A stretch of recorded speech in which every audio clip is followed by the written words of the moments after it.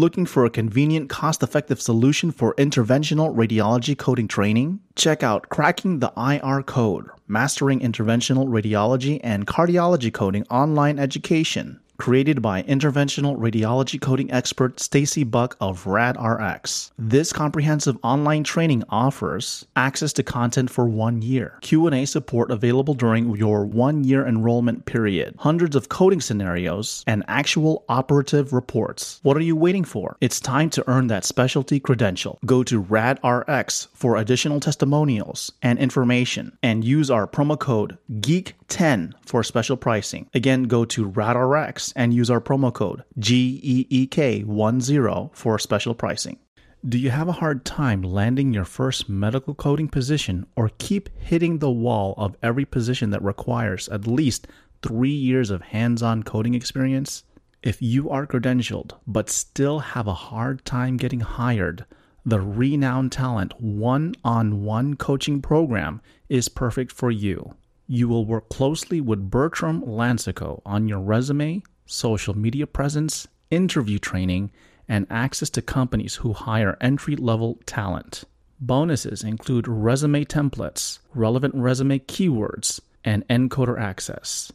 Please visit renownedtalent.com and tell them you heard about this coaching program through the NEC podcast. Again, please visit Renowned Talent, RENOWN, talent.com, and tell them you heard about this coaching program through the NEC podcast.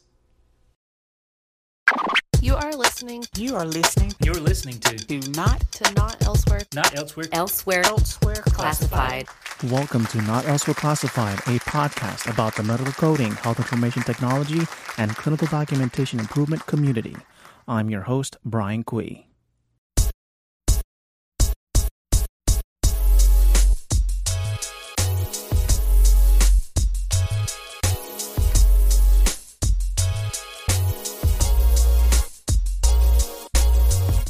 All right, everybody, welcome to the Not Elsewhere Classified podcast. I'm your host, Brian Kui from medicalcodinggeek.com. If you are listening to this podcast for the first time, welcome. Over 70% of our listeners listen to this podcast with their Apple iPhone, so please pick up your Apple device, go to Apple Podcasts, and leave our show a 5-star rating or review. You can also check out this podcast on YouTube, so please make sure you subscribe, leave a comment, leave a rating. Well, you don't leave a rating, you like the video, like the video, leave a comment, and share it with your colleagues. It definitely helps us out. You could check out Medical Coding Geek and Not Also Classified on social media, including Facebook and Instagram. You could check out our Facebook groups by going to medicalcodinggeek.com. Where you can also find our blog, which includes the CEU hit list, where you could find free monthly CEUs. Again, I recently released the November list, and it looks very much it has a lot of CEUs. The one thing that I would recommend is share it with your colleagues and make sure they have that list early on, because as the month progresses, you are potentially missing out on free CEU opportunities. And off the top of my head, I believe there's over 15 CEUs for free CEUs for the month of November. And also, you could check out me. My name is Brian Kui. Last name is spelled C-U-I on LinkedIn. So today on the podcast, I am continuing my conversation with Dr. Richard Pinson from Pinson and Tang LLC. He is the half creator, along with Cynthia Tang, of the original CDI Pocket Guide, which was released many years ago. It's one of the original Pocket Guides out there that set guidelines in CDI. In part 2 of this interview, if you missed part 1, please make sure to go back and listen to that. But in part 2, we continue our conversation where he discusses the evolution of CDI and the current state of the CDI industry. We also talk about the importance of having I call it the physician champion. The new term now is CDI physician advisor. Why is it important to have a physician on board your program if you are able to? And then we wrap up the episode. So without further ado, here is part 2 of my interview with Dr. Richard Pinson. Enjoy.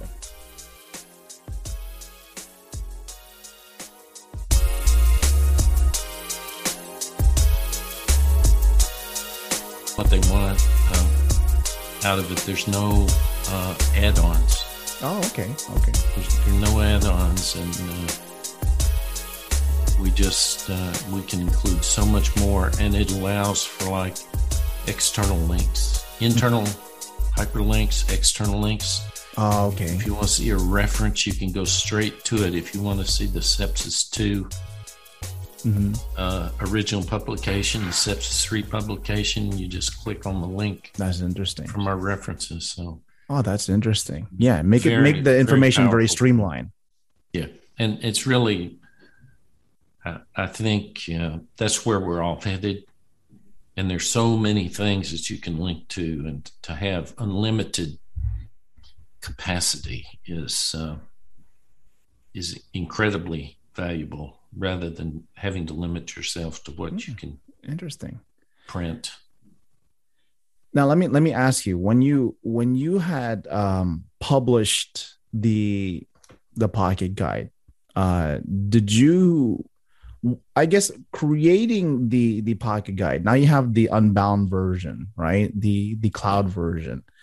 What did all of that, the creating of that resource, do for you, or both of you guys? What did it do for your company? Oh, it's been a tremendous boost, because you can imagine, right? It's so popular. Mm. So we're really a household name in the CDI community. It's almost like we're a brand name. And the CDI Pocket Guide and Pinson and Tang are considered very authoritative. We're not official, but outside official guidelines, we're probably the only and most authoritative source for CDI excellence. Yeah, because you have some creds. I mean, you have credibility, because you guys were the first one to, when I heard Pocket Guide, I'm like, there's a Pocket Guide? Really? The first and only. Yeah, where can I get it? And then I look at somebody gave it to me. I'm like, man, who wrote this? And it's like, oh, Dr. Pinson and Cynthia Tang. I'm like, oh, I'm interested. And so, even before I started this podcast, I'm like, man, what made them want to create this? Because it's like when you I guess are positioned in a certain time and industry, in a certain industry, right. I guess, you say it gave you a boost. Did you ever think it would boost you that exponentially? I mean, we never thought it would sell as many copies as it had. The growth was really fantastic. The sales increased about 20% every year. Wow. And I think in our last year with Actus, it may have sold 7,000 copies. There have probably been 40,000 copies of this thing. Wow. Sold over the years. Now, I'm sure you guys attend conferences, right? Well, when we used to, in person. Right. Did anybody ever bring you the Pocket Guide and say, can you guys autograph it for us? Yeah, I knew what you were going to ask. Knew it, because that happens so many times, that people would come. They want their photograph taken with us as if we were some kind of celebrities. There you go. That's where I was going. And the hold up the Pocket Guide, please, with so all of the folks back home will be able to see that we met you, and and we want to take it home and get it. We want it autographed. One lady didn't have her pocket guide with her. Oh. She asked us to autograph a sticky note so that she could take it home and paste and then put it in the book. Paste it in the pocket guide. So that's funny. All those things have just been so exciting. And, it just tells us that we really are making a difference in the professional lives of all these people. Yeah. And if they love it so much, it means it really is meaningful in their work. Mm-hmm. And it's meaningful in their knowledge base and the feeling about their own professionalism. Right. So that's what education is all about. And that's what really makes a big difference to us. I mean, it's great that we sell a lot, that it's a financial success, but boy, that really makes a difference to know that we're affecting so many people's lives. I agree. Yeah, I agree. Now, I'm sure, I mean, it is successful, but I'm sure there were challenges in creating the resource. Were there any challenges that you could speak of in when you created this pocket guide? Yes, I think it did sort of flow kind of naturally from what we were already teaching. Mm-hmm. In our consulting work. We had slide decks. We kind of knew what the important things were we wanted people to know in our consulting and setting up or improving the performance of CDI programs. Mm-hmm. So it flowed from there. But the real challenge was taking those things and then making sure that everything, how can I say it, that everything matched up. Okay. That, what's the best way to present this content? There you go. Mm-hmm. for the learner. And they went through several variations in the early years. And we added a lot of content. The initial content was maybe 15 or 16 clinical topics. Guidelines were shorter back then, and then we've had all this growth and all kinds of new things coming along, like pay for performance, right, and quality measures, and all that stuff had to be added. And so we had to grow our expertise, and we finally settled on a format for these clinical diagnoses that really we think works. With first, we define them. Every single one of them is the same way. We have the same organization. So it's repetitive. You become accustomed to it. Clinical definition, and what are the authoritative diagnostic criteria?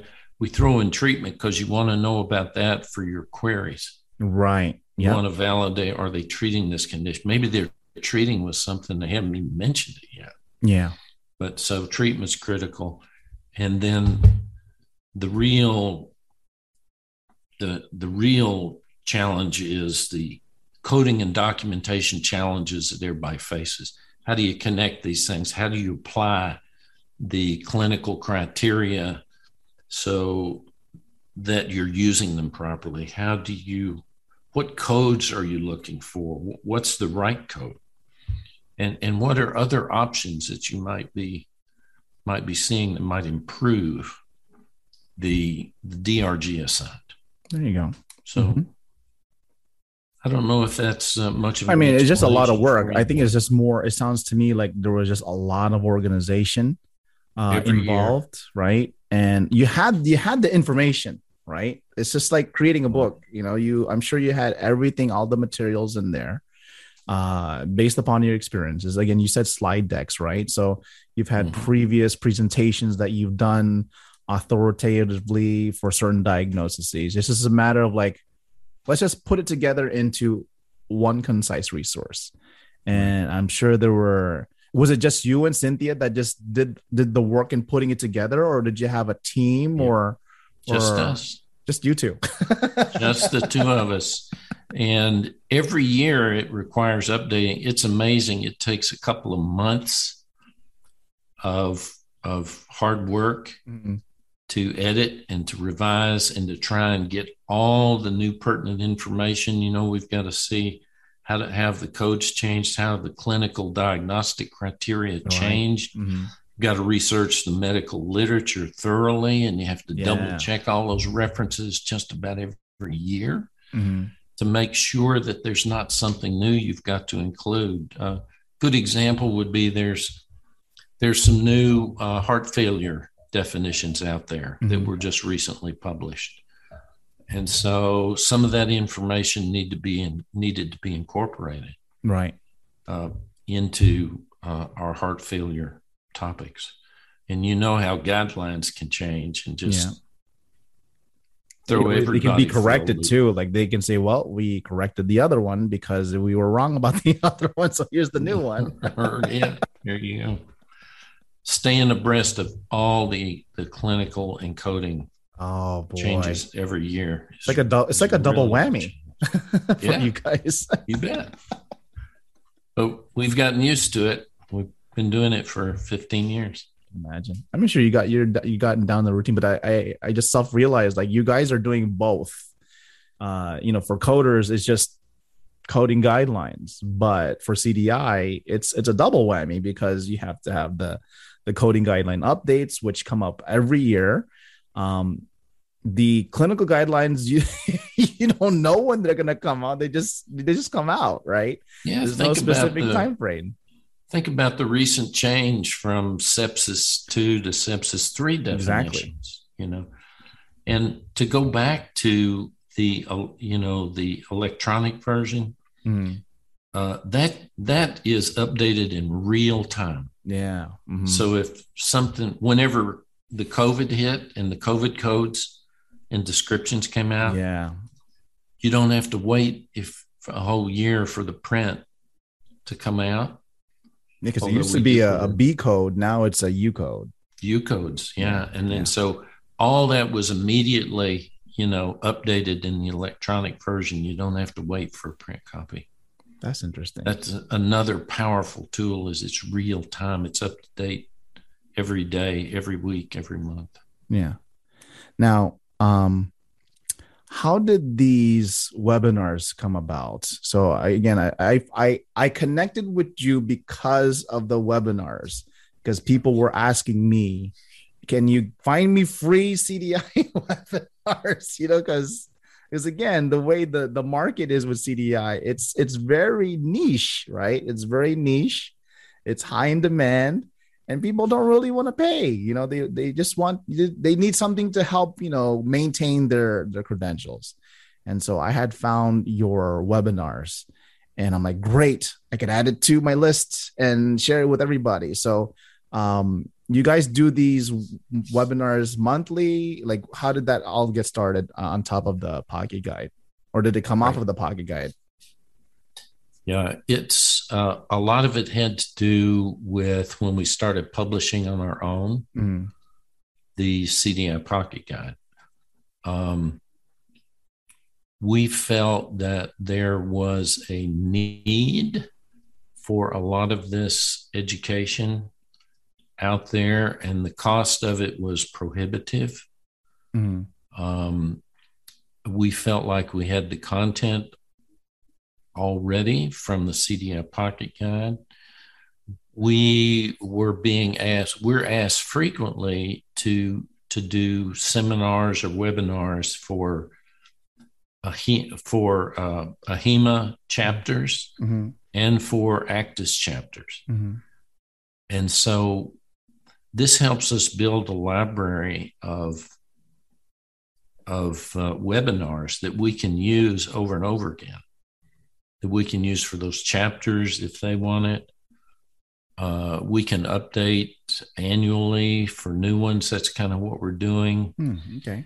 But it also helps us tremendously in marketing our CDI Pocket Guide because it shows the kind of content we have and the expertise that we have. Right. And we wanted to build our email lists to keep people informed. And we said, what better way to do it than, to give people what they want for free that they can't get, and they have to pay exorbitant prices for to get it. So all of those things combined in our mind to say, this is what we want to do, and we want to do it monthly. That's nice.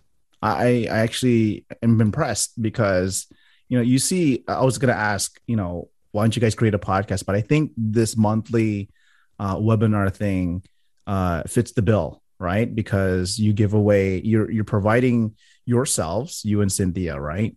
And who doesn't want to hear you guys? Like, when you look at this book or you look at the resource, like, who are these people? Who's Pinson and Tang, and you get this on this monthly webinar, even if they're not there for the session, they hear you guys, they hear your personality, they hear how you guys educate, they want to learn more about you. And because of that, I tell people this, the people want to know the people before the resource or whatever the business, right? And that's what you guys do. You guys put yourselves out there, and it creates interest because they connect with you. And as a result of them connecting with you, they see what your work is, and then they're drawn to it. And so, of course, that could lead to either a purchase of a book or your consulting services, whatever it may be. So you guys got that, as I always call it, the marketing funnel. You guys got it down packed. Right. But I think it's best when we can help people, we can serve people at the same time. And they really appreciate it. We have comments all the time from people about our webinars and to keep them coming and how much they appreciate having them where they can't really afford to pay for information like that. Yeah. Yeah. I'm glad to share them because that's what they want. People love free. Who doesn't like free, Yeah. Yeah. Thank you. Now, a question that I want to go into is what are your thoughts?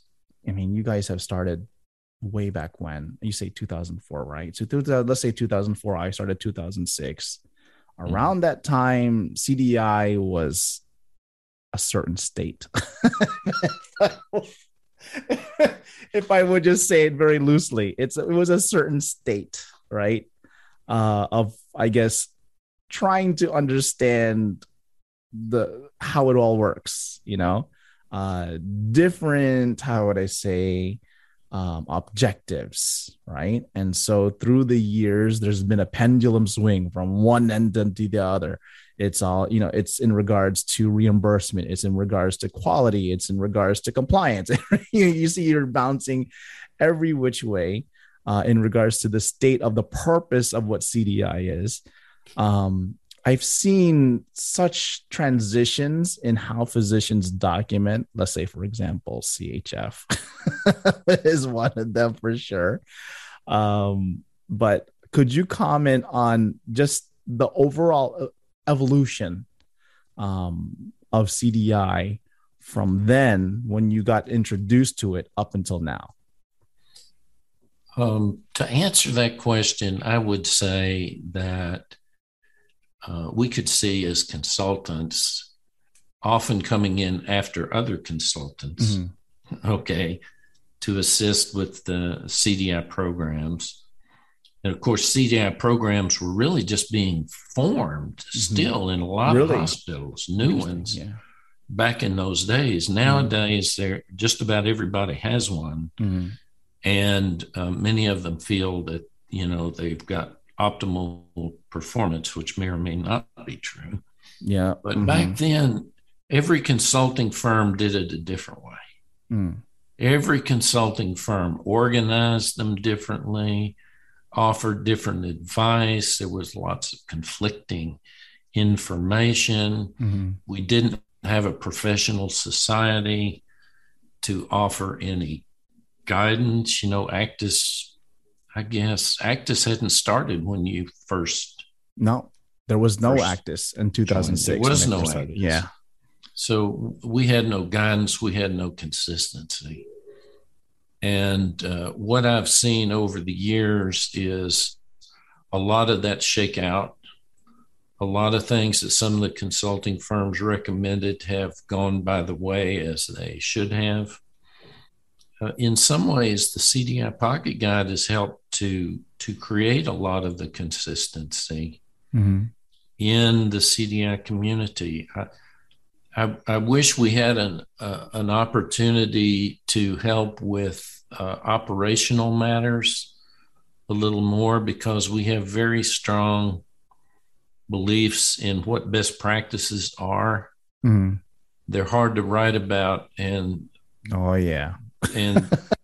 it just doesn't do a lot of good to write about them if you're not hands-on and you don't have coaching and that kind of thing, or if they're going to follow them.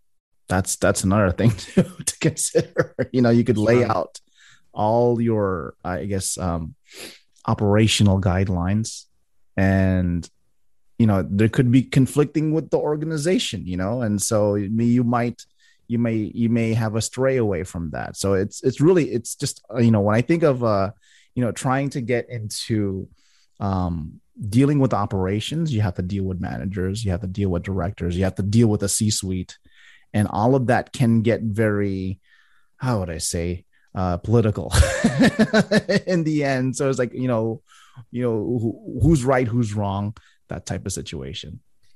Project Resume can make your medical coding dreams come true. From resumes to interview skills to navigating a successful career, Project Resume has the advice you need from coders you can trust. See all that we have to offer at projectresume.net. Please make sure to reference Medical Coding Geek when you place your order. The Haugen Consulting Group offers healthcare consulting, education, and auditing services utilizing a team of industry experts specializing in leadership, project management, and assessments for HIM and patient access. Their auditors and educators are experts in facility and professional fee coding and offer education for ICD-10 CM, PCS, CPT, HIM, patient access, and revenue cycle. The Haugen Consulting Group is thrilled to be a partner with MedicalCodingGeek.com and the Not Also Classified podcast. Go to thehaugengroup.com/shop and use promo code GEEK15 at checkout to receive a discount on webinars and desk aids. Again, go to thehaugengroup, HAUGEN group.com/shop and use our promo code GEEK, GEEK15 at checkout. There are a lot of interests that sometimes are at odds. There you go. Good way of thinking. Sometimes at odds inside the institution. And we've seen that even if the institution agrees, even if there's a consensus on here's how we're going to do it, you lay it all out, you put it in writing, there still seems to be some drift off course. Yeah. If it's not reassessed by somebody on the outside, preferably the people that you agreed to work with the first time.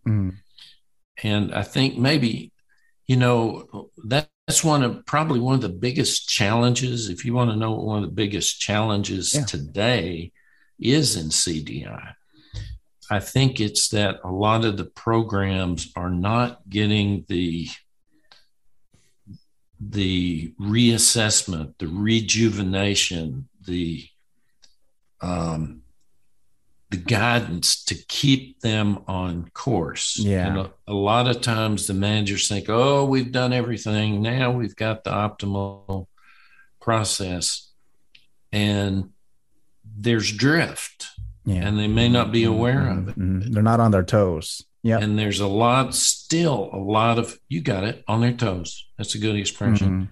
But there's a lot of opportunity to make things better because they may have slipped a little bit. Yeah. And I've seen that. That's not getting the attention that it needs. Yeah. I think the word is consistency. And I've heard of some programs where, they reach a certain state, or a certain amount of tenure, if that's what you want to say, right? They've reached that certain point, and then they're like, okay, we have this program for, over 10 years. We're good. And what we've done so far for the past 10 years has done wonders, right? And so what you'll see in their quality reporting is 100%, 100%, 100%, right? And so whenever, I mean, I've been taught whenever you see something being reported at 100% for so long, there has to be some level of scrutiny,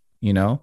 Like, is it really 100%? Are you really reporting stuff that should be reported? I guess what I'm trying to say is, if your program is running, if you think your program is running efficiently, then you're maybe looking at it wrong. You might, even though it's running in a certain direction, right, with the way you look at it, maybe you want to step over and look at it at a different angle and see if it works that way. Try to see the imperfections, when you walk around your program, like for example, you get a new car, right? And you walk around the car, you try to look through all the details and see if there's any imperfections. I don't think a lot of programs are doing it. They're just running the car, just keeping forward, just not making sure they're looking at the dings and the dents and making sure everything, there's no certain tune up. I guess that's what I'm trying to say. Right. They're not tuning up, to make sure that they're maintaining that consistency, in their program. Yeah. And I think that's what I was trying to say. Okay. Is there's no reassessment, no retuning, right. No focusing and say, could we do better? Mm-hmm.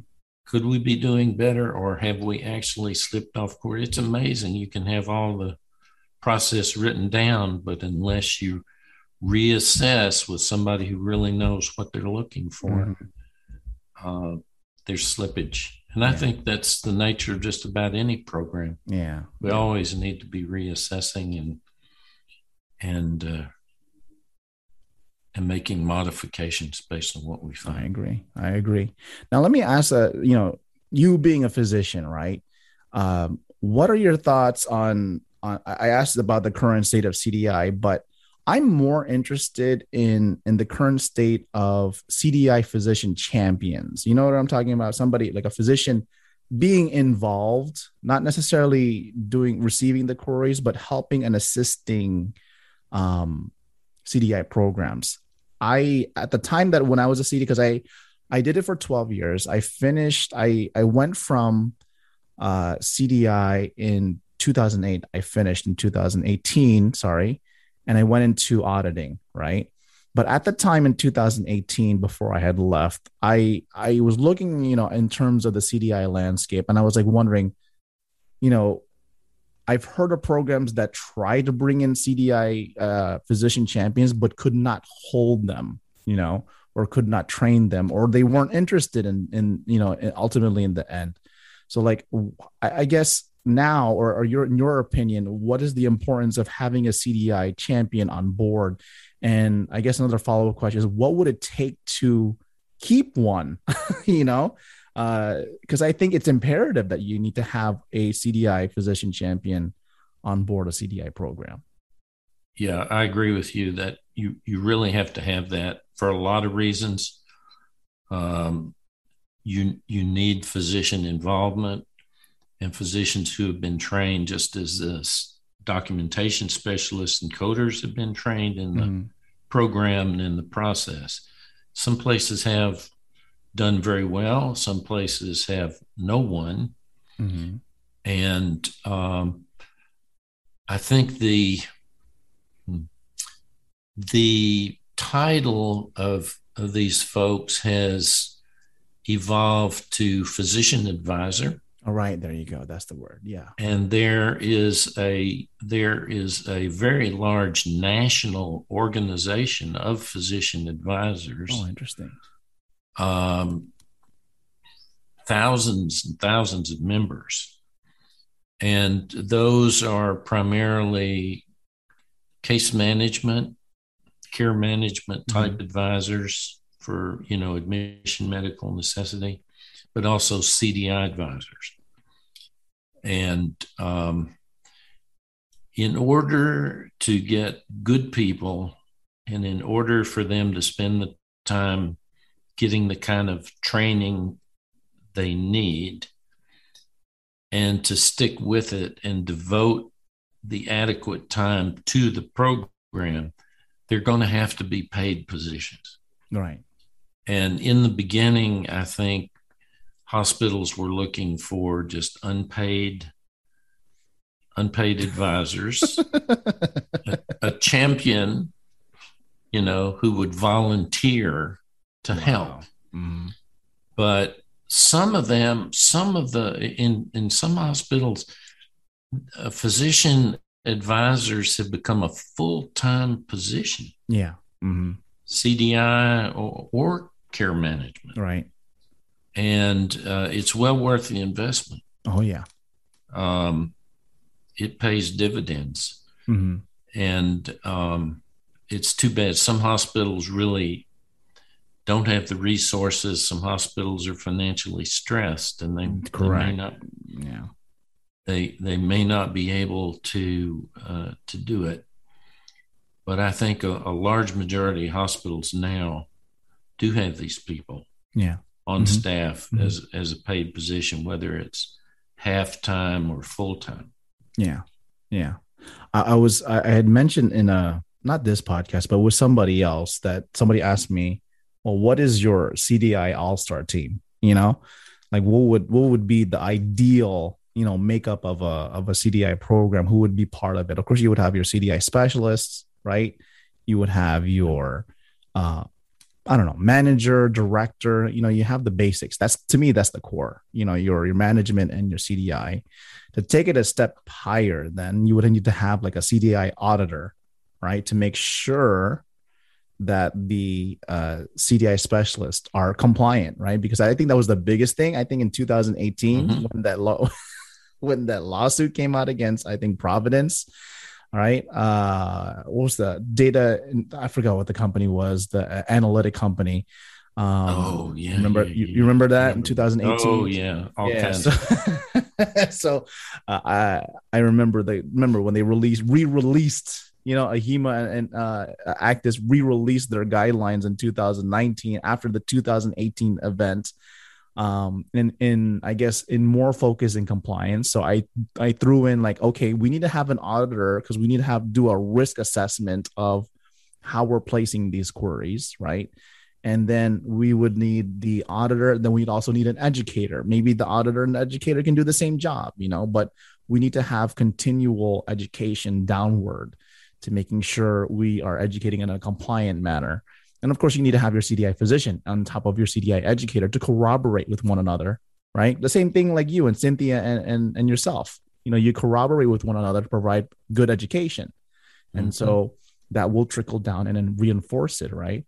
That to me is the all-star team. But when you think about how that works through, I'm going to tell you, I went into auditing to work for the payer side, right? So I went from CDI to providing denials now. And it's an interesting take because, or the different flip side, because I've done CDI for 12 years. I'm currently doing the auditing for payers and doing the denials, the clinical validation denials, the coding denials and all of those things. And when I think of it, I'm still relating things to what I've taught in CDI or what I've learned in CDI per se, is, taking the stuff that I have learned, making sure that, a query, and I've seen this, and I've mentioned this so many times on podcasts, I've seen where a query was so badly written and unsupported that it resulted in the physician to document an unsupported diagnosis and then resulted in the query, in a denial. I'm sorry. Right. And I think, I see it from that aspect. I see it nationwide where badly written queries are written. And I cringe. I yell in my office. Here, this is my office. I actually work on this computer on this side. And you see me going like, oh my gosh, is that even possible? How could that have happened where, you have queries that are leading, and they don't have the clinical support And it makes me question, do they even have the study guide, the pocket guide with them to help, guide them through? It should help them.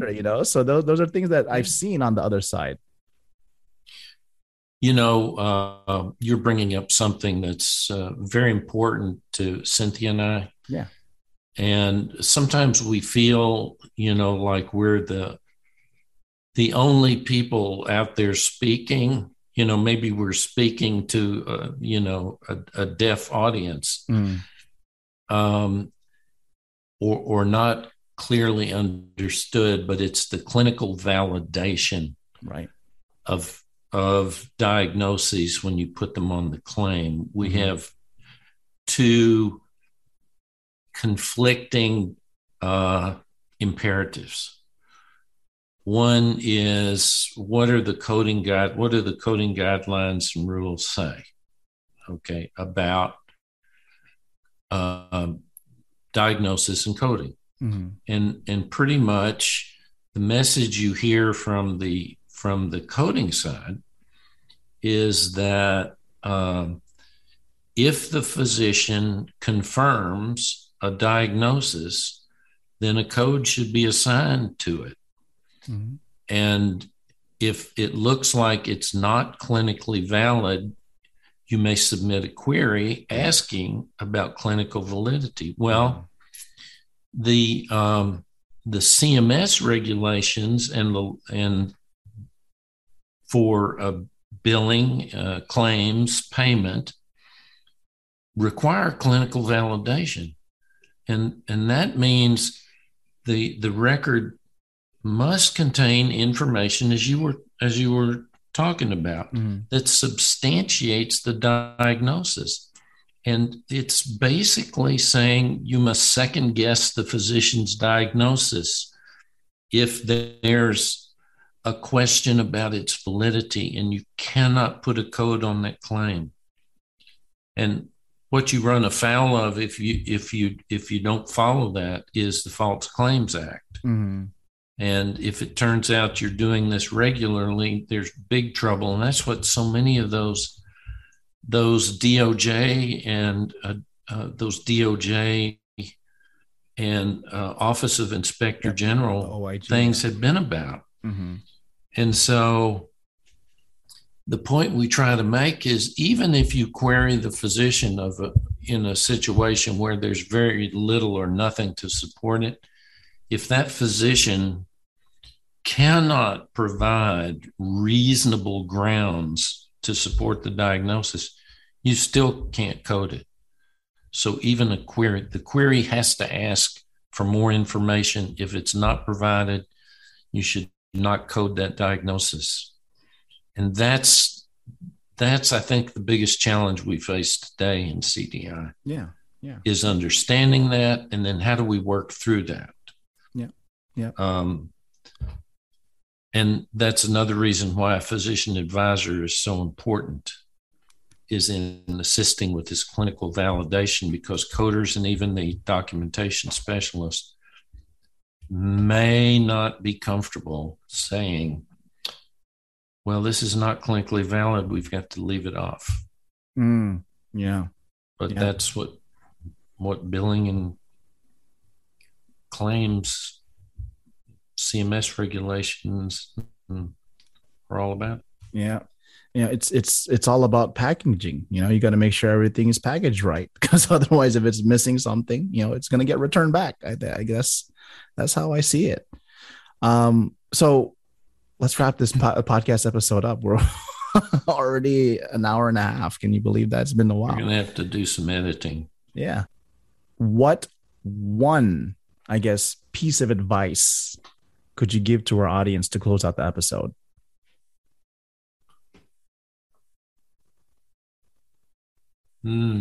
One piece of advice. I used to, the funny thing is I used to ask, what best words of advice could you give? But then people tend to just kind of go on giving a whole bunch of advice. And so I recently changed it. I'm like, okay, let me make it just one piece of advice. You just give me just one, because, people will give all their advice in the last shot.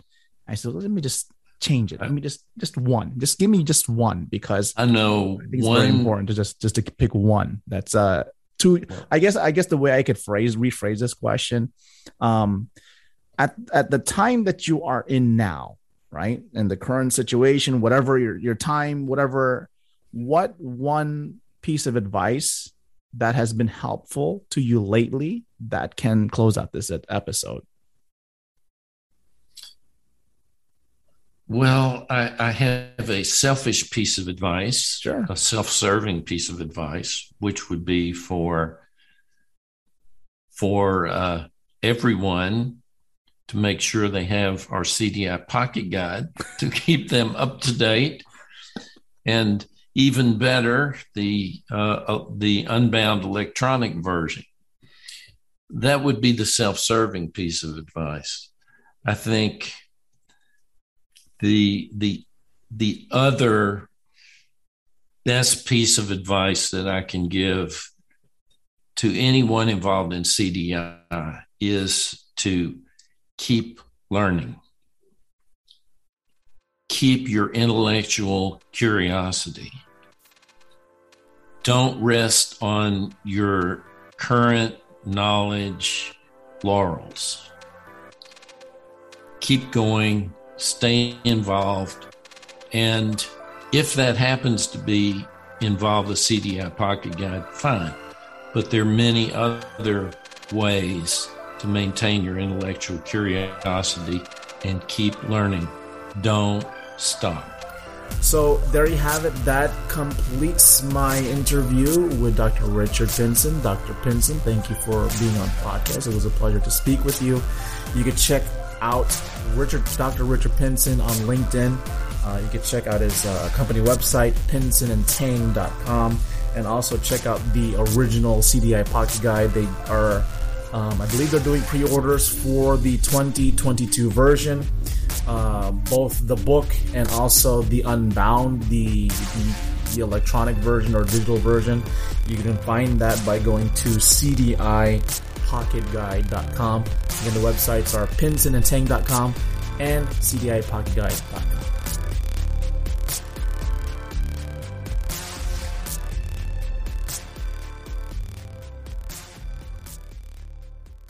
medicalcodinggeek.com